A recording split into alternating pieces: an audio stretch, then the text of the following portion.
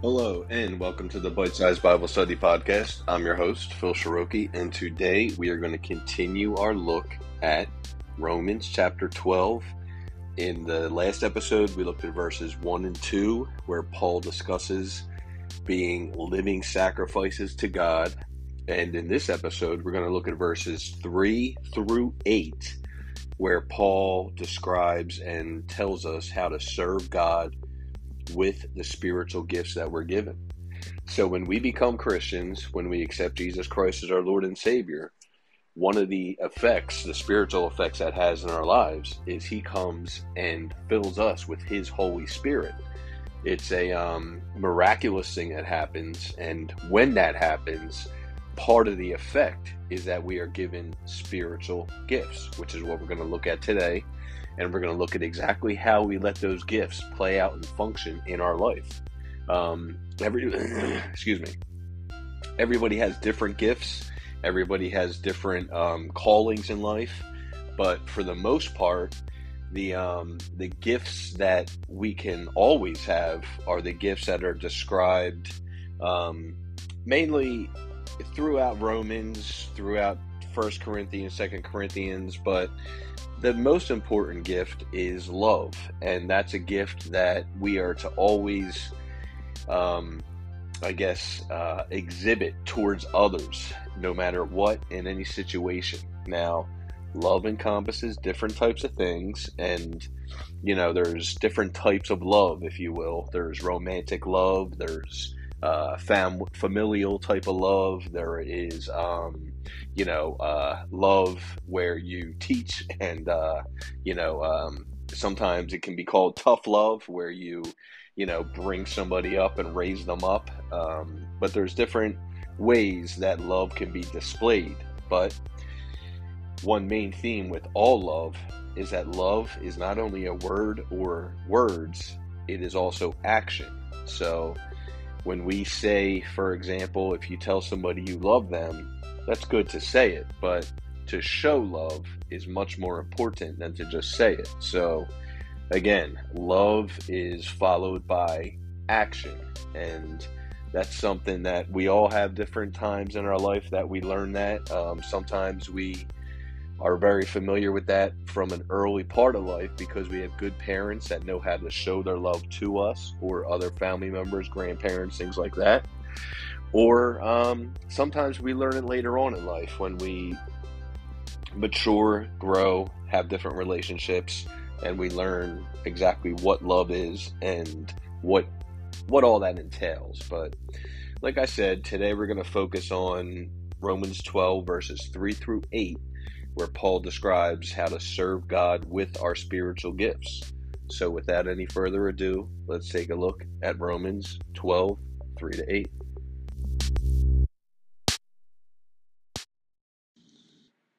Okay, and like I said, we're going to look in Romans chapter 12. We're going to look at verses 3 through 8. What we'll do is read through those verses, look at the notes in my Spirit-Filled Life New King James Version Bible, and then we will go from there. We're going to jump around. We're going to be in 2 Corinthians, Mark, a lot of New Testament. So it's going to be fun. It's what I love to do. So here we go. All right. Romans chapter 12, verse 3.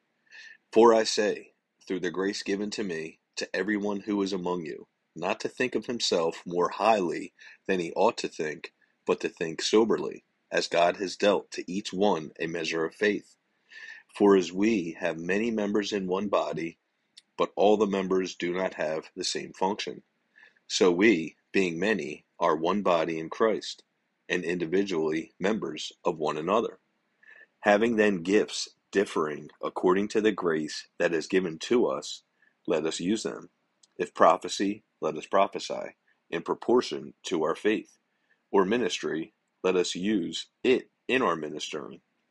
He who teaches, in teaching. He who exhorts, in exhortation. He who gives, with liberality. He who leads, with diligence. He who shows mercy, with cheerfulness. So let's look at the notes for that section, and then we'll go from there. Paul calls for lives marked by humility and faithfulness in Christian relationships. Just as a physical body is made up of many members, each with a different function, the church is a body of many members, but all closely related and constituting a unity in Christ, with each one having individual functions and responsibilities. We are not to inflate our own position, nor to begrudge others their office. Paul refers to his own function in the body as an authoritative apostle through the grace given to him. The measure of faith is not saving faith, but the faith to receive and to exercise the gifts God apportions to us. The measure of faith he gives corresponds to the role he assigns as creator and redeemer. Our different gifts and abilities should make us love and depend more on one another, and therefore should make us more united as one body in Christ. There are basically two interpretive approaches to this passage on gifts. One, to see them as a category distinct from that of other New Testament passages, often referred to as the Father's creational gifts.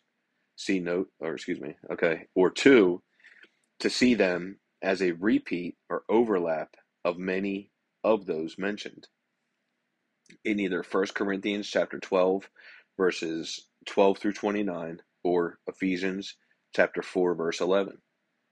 Prophecy refers either to those whose creation gift from the Father enables them to view all of life with special ongoing prophetic insight, independent of public office or special use by the Spirit in giving public prophecy, or to the manifestation of public prophecy, speaking something that God has spontaneously brought to mind. In proportion to our faith, likely means that prophecy of any sort is to be exercised in accordance with the biblical maturity God has granted the speaker, recognizing that God is the originator of the gift. Excuse me. And then the note here for Romans 12, verses 7 and 8. Ministry suggests either those whose special creation gift enables them to most effectively serve the body in physical ways, or the rendering of any type of service by anyone in the church. Teaching refers either to those who are specially gifted to keep an eye on and instruct the revealed truth of God's word, regardless of public office, or to those in the public office of teacher. He who exhorts describes either those whose creation gift enables them to best apply God's truths through encouragement, or to those, such as pastors, who are called to publicly bring encouragement to the church. He who gives, which does not occur in the 1 Corinthians or Ephesians listings, refers either to those gifted to contribute to the emotional and or physical support of others, or to those gifted with abundant financial means so as to support the work of the gospel. He who leads refers either to those who are gifted to effectively facilitate all areas of life, or to those with the public function of administration, or possibly even to a deacon. He who shows mercy defines either those with a spiritual gift of strong perceptive emotions, or those called to special functions of Christian relief and acts of charity. With cheerfulness, warns those with this gift not to allow depression or moroseness to overtake them. That word cheerfulness there is the word hilaritotes, which means compare, hilarious, or hilarity. Graciousness, joyfulness, gladness, benevolence, amicability, cheerfulness, gaiety, affability. In primitive lands, Bible translators defined hilarotes as the heart is laughing and the eyes are dancing. The word was often used for the cheerful demeanor of those visiting the sick and infirm, and of those giving alms. The person who exhibits hilarotes is a sunbeam lighting up a sick room with warmth and love. Great definition there of cheerfulness. Definitely seems like a very pretty modern application as well. When you think of someone who's cheerful and happy, then that's pretty much a great definition. I love that last line there where it says, the person who exhibits hilarotes is a sunbeam lighting up a sick room with warmth and love. We all know people like that. There's just certain people that have a gift of warmth, of love, of cheerfulness that just really surpasses most. And those people are special, and it is a gift from God. It's pretty incredible. Let's look at the Kingdom Dynamics section here for Romans 12, verses 3 to 5. This is, again, just sections in my Bible that kind of, Spirit-filled Life, New King James Version Bible, that kind of just break down just the idea and theme of what's being discussed in this specific passage, and in these verses in particular. Again, Romans 12, verses 3 through 5, this is called, One Should Not Think Too Highly of Himself, Human Worth. Because the Bible teaches that human beings are made in God's image, we are to respect the position of each individual under God. This text does not teach that believers should think of themselves as worthless or insignificant beings, but rather that none should consider himself to be more worthy, more important, more deserving of salvation, or more essential than anyone else. Possession of different talents or gifts does not denote differences in worth, for all belong to the one body, to one another, and all are interdependent. To think otherwise is to distort reality. Each individual has intrinsic value and worth, as we are all equal before God and in Christ. Amen.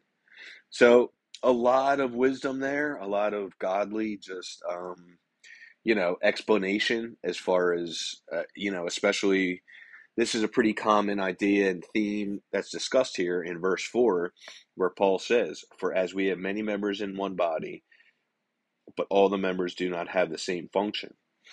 So again, I mean, you have a foot, you have a hand, you have a leg, a head, all different purposes, but when combined, they make one body and one individual to function as a whole person.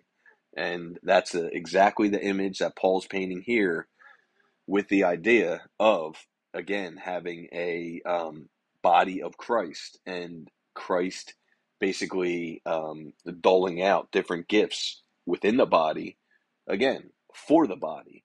So to think, like anything else in life, like anything we're blessed with, to think that we're special because God blesses us a certain way is just fooling ourselves. And it's like the note says, it's a distortion of reality, because God has no favorites. We need to remain meek, humble, and contrite. And again, realize that everything we have comes from the Lord to begin with. So if you if you have that reality and you're rooted and grounded in that, then how could we ever think that anything we do in particular is of our own effort, or that we deserve any type of praise or recognition for, frankly, anything that we do for the Lord? Because again, God lights our path, and the Holy Spirit fills us and, shows us his ways and how to do things in his way. So, um, you know, I could see how people who prophesy could, think of that as a very special talent, but at the same time, it's the Holy Spirit working through them, and that's it, really. And that's why you have to remain humble, keep things in perspective, and understand that at the end of the day, it's God working through us, no matter what it is. So it's pretty incredible stuff. All right, so let's flip up. We're going to look at 2 Corinthians. We're going to look at chapter 12, verse 9. And he said to me, my grace is sufficient for you, for my strength is made perfect in weakness. Therefore, most gladly, I will rather boast in my infirmities than the power of Christ, that the power of Christ may rest upon me. So looking at that word grace, it's charis. It means from the same root as chara, joy, and charo, to rejoice. Charis causes rejoicing. It is the word for God's grace as extended to sinful men. It signifies unmerited favor, undeserved blessing. a free gift. Amen. So again, simply saying there, Paul, he's talking about the thorn in his flesh, and he's saying he would rather boast in Christ alone, that the power of Christ may rest upon him. Simply put, he realizes that everything that happens in his life and all the amazing purposes that God uses him for are simply uh, God using him. They're byproducts of the work of the Holy Spirit. So he would never boast necessarily and boast in his own knowledge. Paul was a very wise apostle, obviously, and he was someone who really understood his position in the kingdom of God while he was here on earth. And um, I think he was deeply moved, motivated, and touched when he was saved by the Lord and knocked off his horse on the road to Damascus and used by God to basically evangelize throughout the new world and the known world at the time, because he really stayed firm and grounded in who he was. And it's verses like that where he says, after all he had been, through and all of his accomplishments, if you will, he still says, no matter what in life comes at me, I will always boast in Christ alone. So, all right, let's flip up. Let's flip back. Actually, we're going to look at Mark chapter 5, verse 15 next, where it says, Then they came to Jesus and saw the one who had been demon possessed and had the legion, sitting and clothed and in his right mind, and they were afraid. That word right mind there is sophroneo. It means to be of sound mind, sane, self-controlled, serious, moderate, sober-minded, restrained, disciplined, able to reason. From sozo, to save, and phren, the mind. The word describes our behavior and attitude as we approach the ending of the age. And then the note here says, why Jesus allowed the demons to enter the swine is uncertain.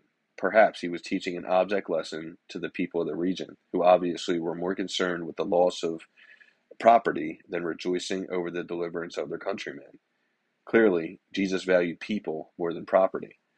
So I look at that verse again because we are called to be sober-minded, and Jesus is the one who sets us in that sober mindset. And it's important to recognize the importance of remaining sober-minded, because, when we step out and we are, not of a sound mind, we are very susceptible to sin. We are susceptible to falling into things that we normally wouldn't fall into if we weren't under the influence of whatever it may be. So, very important again, be vigilant and be very, pay attention to detail when it comes to living life, because every little thing we do, every choice we make matters and can really set our life on different courses depending on sometimes micro decisions and sometimes macro decisions. But you gotta, you know, make your decisions wisely is what I would say. So we're gonna flip up to First Peter. We're gonna look at chapter 4, verse 7 next, where it says, "But the end of all things is at hand. Therefore, be serious and watchful in all your prayers." The note here says, since the end of the present order, with the return of Christ, is ever approaching, Christians are to be watchful. So again, going right into the idea and theme of remaining sober-minded, avoiding sin, you know, we are to be expectant of the Lord to return at any moment. So obviously, it kind of goes without saying, but it's a point that's made a lot. You don't want to be in the middle of a shameful act or sin or drunk or high or whatever it may be when you're expecting the Lord to come back. Those two concepts are completely contrary and conflicting with each other. So um, God will set you free of whatever you have to be set free from, but you need to want to be set free of it. That's an important detail and an important reality. And again, that comes along with shifting your perspective, comes along with basically letting the Lord show you exactly why you shouldn't do or should do certain things. And it's our change in mindset, it's our shift in perspective that truly helps us grasp the reality of our actions and why we should or shouldn't do things. So let's look next. We're going to flip back to First Corinthians. We're going to be in chapter 12, and we're going to look at verses 12 through 17, where it says, "For as the body is one and has many members, but all the members of that one body, being many, are one body, so also is Christ. For by one Spirit we were all baptized into one body, whether Jews or Gentiles, or Jews or Greeks, whether slaves or free, and have all been made to drink into one Spirit. For in fact, the body is not one member, but many. If the foot should say, because I am not a hand, I am not of the body, is it therefore not of the body? And if the ear should say, because I am not an eye, I am not of the body, is it therefore not of the body? If the whole body were an eye, where would we be hearing? If the whole were hearing, where would be the smelling?" So Paul, you know, in a genius way, is kind of breaking it down there. Let's look at the notes for that section. Then we'll look at the kingdom dynamic for that section. So the note here for 1 Corinthians chapter 12, verse, we'll look at the notes for, let's look at the note for verse 13. Paul states the basis for the principle of unity within diversity. The gift of the Holy Spirit is the common life of Christians and a greater dynamic than all human distinctives. The Greek grammar in this statement parallels other passages that speak of being baptized with the Holy Spirit. While Spirit baptism describes a primary spiritual reality for all believers, Paul still pleads for a Spirit-filled experience that includes the manifestations listed here. So let's look at the kingdom dynamic section here for this in particular verse, 1 Corinthians chapter 12, verse 12. It's subtitled here, "All believers are members of the body of Christ." The human body is an exquisite organism. Scientists cannot duplicate it or even fully understand it. It is a synthesis of many parts all working together in a comprehensive whole. What affects one part of the body affects the whole. Each member of the body relates to and depends upon other parts of the body. Each contributes to the welfare of the entire body. So are all believers as members of the body of Christ. We should function in Christ's body as the parts of the human body function in it. The amputation of a limb handicaps the entire body. There is no Christian brother whom we do not need. The word body, in Greek soma, is related to sozo, meaning to heal, preserve, be made whole. This clearly shows how our lives are inextricably woven together within the body of Christ, and how well-being depends upon the well-being of others. Let us allow Christ to knit us together in his church. Amen. So next we're going to flip up to Galatians. We're going to be in chapter 3. We're going to look at verses 26 through 29. And let's see, chapter 3. Boom, here we are. So my Spirit-filled Life, New King James Version Bible subtitles this section, Sons and Heirs.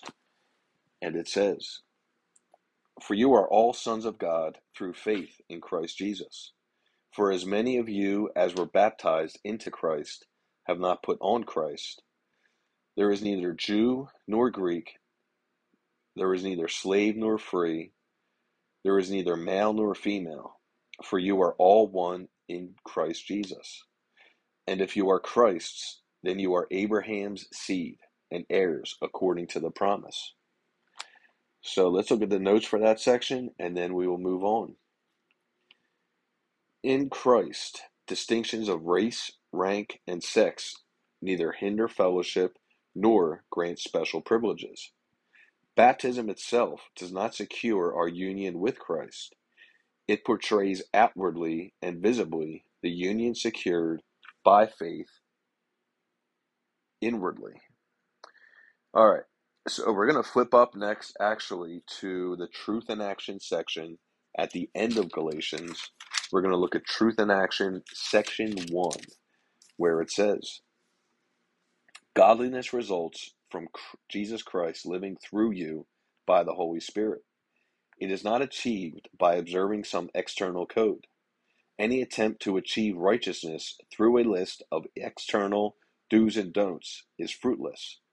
God calls us to love others and serve others just as Jesus did, by the power of the same Holy Spirit and in the same gracious freedom. And then the note here, this is the Truth in Action section again at the end of Galatians in my Spirit-Filled Life, New King James Version Bible. Just gives you the truth, that being, what was the theme of specific sections of the book, and then the action describes how to put that specific truth into action in your life. So this for that, again, for that little passage we read in Galatians 3, verses 26 to 29 says, think as if you have put on the life of Jesus Christ like clothing. Let Christ live freely through you. Amen. So again, the theme is very common throughout everything we're looking at. It's all about Jesus living through us. It's nothing we do, anything that we're blessed with, any gifts, any gifts, anything financial, anything, again, gifts of prophecy, gifts of healing, gifts of teaching. We're to use those gifts to edify others and to teach the body. That's why I do this podcast, because I really enjoy the Word of God. I really enjoy studying the Word. I have a great study Bible. I have a good foundation. I have a great church I go to with a pastor who's full of incredible knowledge when it comes to the Word, very well versed and studied, that I've learned so much from. And, when it comes down to it, I feel like I have a bit of a gift to teach, and I take time to do this because it has a lot of great effects in my life across the board. And, I fully recognize and realize that any gift I may have is nothing of me. It's just the goodness of God who gives me the passion and the hunger to get into His Word and to really understand His Word. And then when I have understanding, I like to share it with others, because He does show me things and He does give me deeper revelation sometimes. But again, it'd be foolish for me to think that I'm anything special because of that. It's to be shared. It's to edify the body. And that's why, again, I felt compelled to originally start doing this podcast, and will continue to do it until I feel no longer compelled to do it. But at this point, I enjoy it, I love it, and I'll continue to do it. So we're going to flip up next to Acts. We're going to be in Acts chapter 11. We're going to look at verses 27 to 30. My Spirit-Filled Life, New King James Version Bible subtitles this section, Relief to Judah. And in these days prophets came from Jerusalem to Antioch. Then one of them, named Agabus, stood up and showed by the Spirit that there was going to be a great famine throughout all the world, which also happened in the days of Claudius Caesar. Then the disciples, each according to his ability, determined to send relief to the brethren dwelling in Judea. This they also did, and sent it to the elders by the hands of Barnabas and Saul. So let's look at the notes for that section, and then we will look at the kingdom dynamics for this section, because it's pretty pretty good stuff. It really explains the office of the prophet, is what it's called. And again, you have Agabus, who has a lot of faith to stand up and say there's going to be a famine. We got to help our people in Judea, and sure enough, they do, and they probably saved many lives by doing that. But again, he had the faith to hear from the Holy Spirit and take note. It wasn't something he kept inside. It was something that he shared. He edified the church. He motivated them and gave them instruction on what to do. And ultimately, they were able to provide and supply a body of believers because there was a famine in the land. All right. The note for Acts chapter 11, verse 28 says, apparently, predictive prophecy about specific future events was the exclusive ministry of the prophet. While in 1 Corinthians 14:1, Paul encouraged everyone to prophesy for the general edification or encouragement of the church. The scriptures then seem to distinguish between the gift of prophecy and the office of the prophet. Claudius Caesar was the Roman emperor in AD 41 to 54.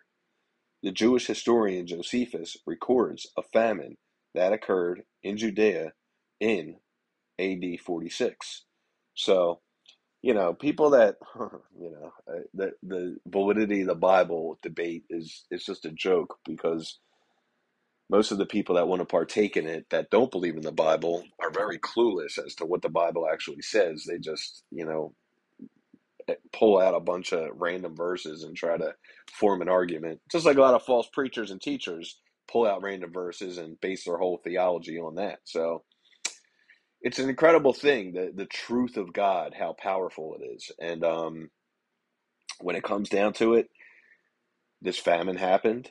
This famine was, again, prophesied of, and they responded to the prophecy by providing the people in the land that were going to be affected by it with supplies and food so that they did not essentially die. So let's take a look at the Kingdom Dynamics section. For that section, again, we are in Acts chapter 11. We're looking at verses 27 through 30. My Spirit-Filled Life New King James Version Bible subtitles this, The Office of the Prophet. Prophecy. Agabus is an example of the office of the prophet in the New Testament. This role differs from the operation of the gift of prophecy in the life of the believer, for it entails a Christ-appointed ministry of a person, rather than the Holy Spirit distributed gift through a person. In the New Testament, this office was not sensationalized as it tends to be today. Such an attitude is unworthy, both in the prophet and in those to whom he ministers, and is certain to result in an unfruitful end. Quickly, this is total Western garbage when it comes down to it. Any man claiming, again, these are gifts from God. The audacity, the absolute just heresy to sit and claim that you're anything special because you have a gift from God. And most of these people that have these gifts end up falling into sinful lifestyles and being exposed for the false believers that they are. A few big names come to mind back in the 80s, 90s, and 2000s, but even up till today, though, you just, anytime, God will not be mocked, okay? And he will not allow people to take credit for his work. He is he's the I am. He is the creator of all, and he will deal with things in his time and in his way, and he does. And believe me when I say it's better for him to deal with it now on earth.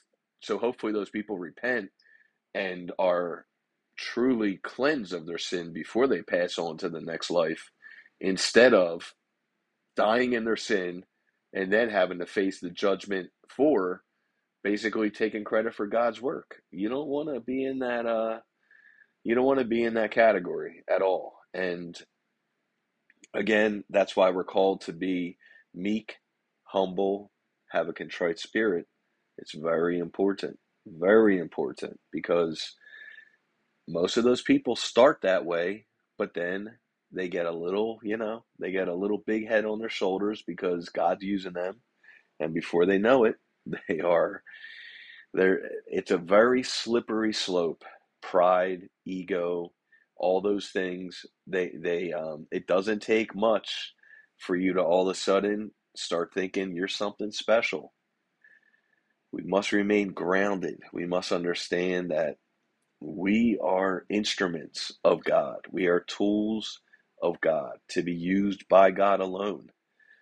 And just don't ever, if you're blessed with these gifts, that's great. Use them, edify, share them, but don't ever think you're anything special, because we know that without the Lord, we're all a bunch of lost people. So keep that in mind as as God uses us and gives us measures of faith to, again, don't abuse the Lord. Don't abuse what He gives us. Just be thankful, grateful, and stay rooted in the Word. Like I always say, stay rooted in God. Stay rooted in who He is. And the way you do that, one major component to doing that is staying in His Word, to know Him, know His expectations, and to know exactly what He wants us to do and not to do. So, all right, picking up with the kingdom dynamics section here for, again, Acts chapter 11, verses 27 through 30.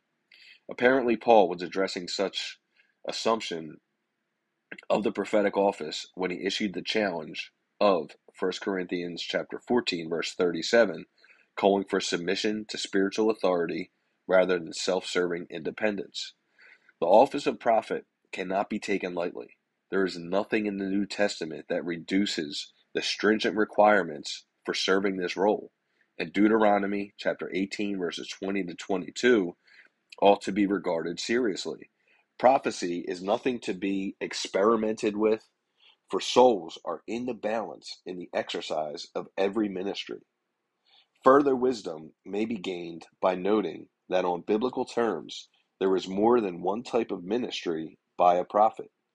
While a few exercise remarkable predictive gifts, Daniel, Zechariah, and John, other traits of the prophetic office are seen. 1. Preaching, especially at a national or international level, John the Baptist. 2. Teaching, especially when unusual insight is present and broad impact made in serving God's people, Ezra. 3. Miracles, as remarkable signs to accompany a prophet's preaching, Elijah. 4. Renewal, as with Samuel. See 1 Samuel chapter 3 verse 21 and chapter 4 verse 1. Or that called for by the psalmist and by Amos. See Psalms 74 chapter 9, or chapter 74 verse 9. There we go. And Amos chapter 8 verses 11 and 12.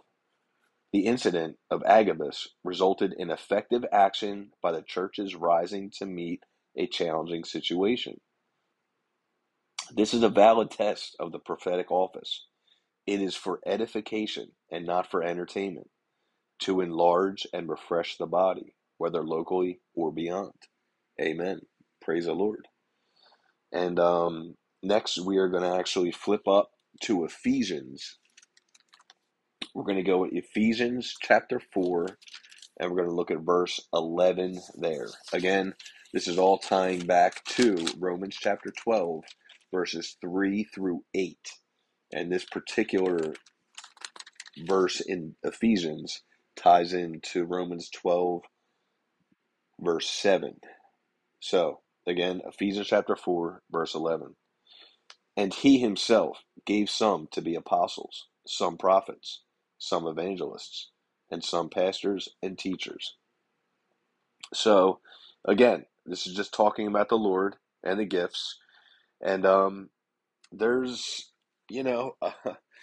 again, these are all gifts given by the Lord. So I know I keep kind of beating a dead horse at this point, but you can't take any credit for it because it's not yours to begin with. That you're nothing special. We're nothing special. God is good. He loves us. He uses us to speak through us. Look, when it comes down to it, it's a mystery to me why God chooses us to be his messengers of anything, given how flawed we all are. But that's the mystery of God, and it really shows his love for us. It really shows that he sees what we don't see. He loves us. I was just talking to my beautiful girlfriend yesterday about how God, he is the good, good Father, and he forgives us and loves us unconditionally. And it's amazing, but I guess the closest way we can understand it is just by saying that the Lord looks at us in ways that parents see their own children. We all have our own unique views of our own children. Sometimes they can just do no wrong, quote unquote, and no matter what they do, and it's a unconditional love, and that's exactly how God looks at us. And he's not always pleased with us, just like we're not always pleased with our children, but he forgives us all the time. Uh, Again, just saying those words kind of leaves me in a bit of a dumbfounded state, considering when I look back at my life and when I look around at other people around us. But who am I to judge? Who am I to even, including judge myself? Sometimes we're our harshest critics. And we really need to be more self-forgiving sometimes because we can really beat ourselves up. But remember this, temptation is only temptation. It's when you act on that temptation and fall into sin is when you're wrong. But you can't do anything about trials and tribulations and temptation. But what you can do is resist the devil and he will flee. It's that simple. So, just a quick analogy there. I was out fishing with my children a couple weeks ago. Temptation is just like the hook in the water. We're all fish swimming around, and you better believe the little sunnies out there, they think they're slick. You leave that worm hanging too far off that hook, they're going to come up and snatch that worm right off the hook. But guess what? Every once in a while, they get hooked and they get pulled in by my little 9-year-old beautiful daughter who's 10 today on the good old July 6th, 2022. She pulled in three sunnies. So cute, so adorable. But I'll tell you what, there were plenty of those fish that, a little trial and error. I had to get those worms nice and tight on that hook, and then we started really catching them. But don't take the bait. Don't even flirt with the bait. Don't go taking nibbles off of the bait hanging there. Because the minute you start entertaining that sin, it's only a matter of time before it hooks you and pulls you in. And you do not want to do that. We don't want to go through the same cycles in our lives. None of us do. So just shift your perspective, shift your mindset, as Paul says in Romans 12, verse 2. You need to shift your perspective and how you think. And that is truly the way that you take steps forward to being set free and having the chains of sin broken in your life. So, all right. So we're looking at, again, Ephesians chapter 4, verse 11. Again, this is, and he, Jesus himself, gave some to be apostles, some prophets, some evangelists, and some pastors and teachers. So God gives us gifts. Quickly looking at the kingdom dynamics section here, it kind of is brief, but we'll just look at it. It says the gifts Christ gives, spiritual gifts, distinguishing among the gifts of Romans 12, verses 6 through 8 from the Father, and gifts of 1 Corinthians 12, 8 through 10 from the Holy Spirit, and those here, which are explicitly given by Christ the Son in verse 8, is pivotal in comprehending the whole scope of spiritual gifts. And there's actually a good section in my Spirit Full Life New King James Version Bible here that goes into the Holy Spirit gifts and power, but we're not going to look at that today necessarily because I think we'll touch on that at another time. But looking at the note here, gifts gave some. The five ministry offices listed here are gifts that Christ gave for the nurture and equipping of his church, not for her, hierarchical control or existential competition. Ecclesiastical, excuse me. Hierarchical control and ecclesiastical competition. Takes me a couple times with these big words. What do you want me to say? I'm a Marine, so calm down. Beyond the distinct role filled by the original founding apostles, the New Testament mentions enough additional apostles to indicate that this office, with that of prophets, is as continuing a ministry in the church as the more commonly acknowledged offices of evangelists, pastors, and teachers. Some make pastor-teacher one office.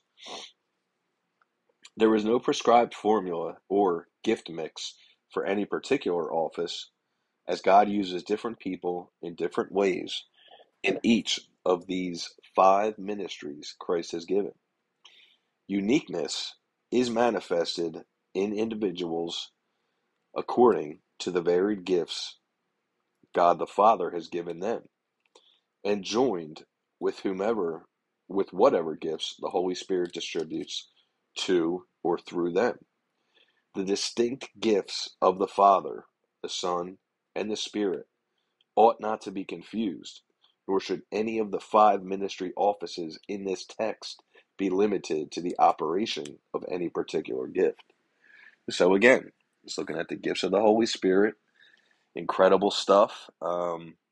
And the gifts are there ultimately for the edification of the church, not for anyone to be puffed up, not for anyone to walk around, gloating of what God, has given them necessarily. I mean, the foolishness of that is just, foolish, but people do it. People do it all the time. So, all right, what we're going to look at next here, we have a couple more verses to look at, and we're going to flip back actually to Matthew. We're going to look at chapter 6, verses 1 through 4. And picking up again at Matthew chapter 6, looking at verses 1 through 4. My Spirit for Life New King James Version Bible subtitles this section, Do Good to Please God. Take heed that you do not do your charitable deeds before men, to be seen by them. Otherwise, you have no reward from your Father in heaven. Therefore, when you do a charitable deed, do not sound a trumpet before you, as the hypocrites do in the synagogues and in the streets, that they may have glory from men. Assuredly, I say to you, they have their reward. But when you do a charitable deed, do not let your left hand know what your right hand is doing, that your charitable deed may be in secret, and your Father who sees in secret will himself reward you openly. Amen. So looking at the notes for that section, it says, Jesus gives three specific examples of how practice of piety should be different from the hypocritical or external practices of the Pharisees. The general principle for Christians is that the motive in religious observances is to please God and not to gain praise from others. In contrast to hypocrites, Christians are not to call attention to their almsgiving. The reward of such play actors, hypocrites, is present and human, contrasted with the divine reward for unostentatious giving.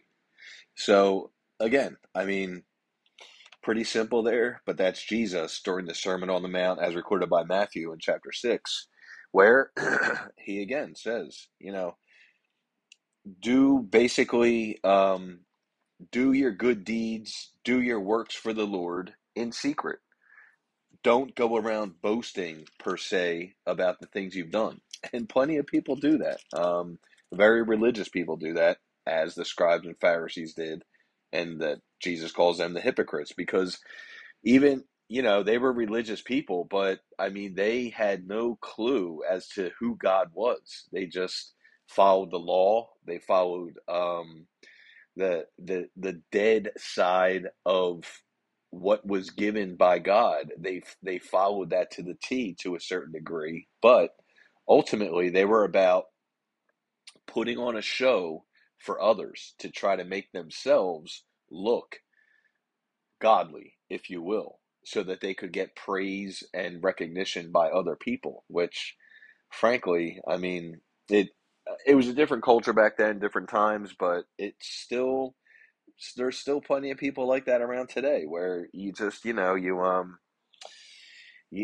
want to be in that play actor hypocritical type of role because it does no one any good and it really harms yourself and anybody else who's who you may be trying.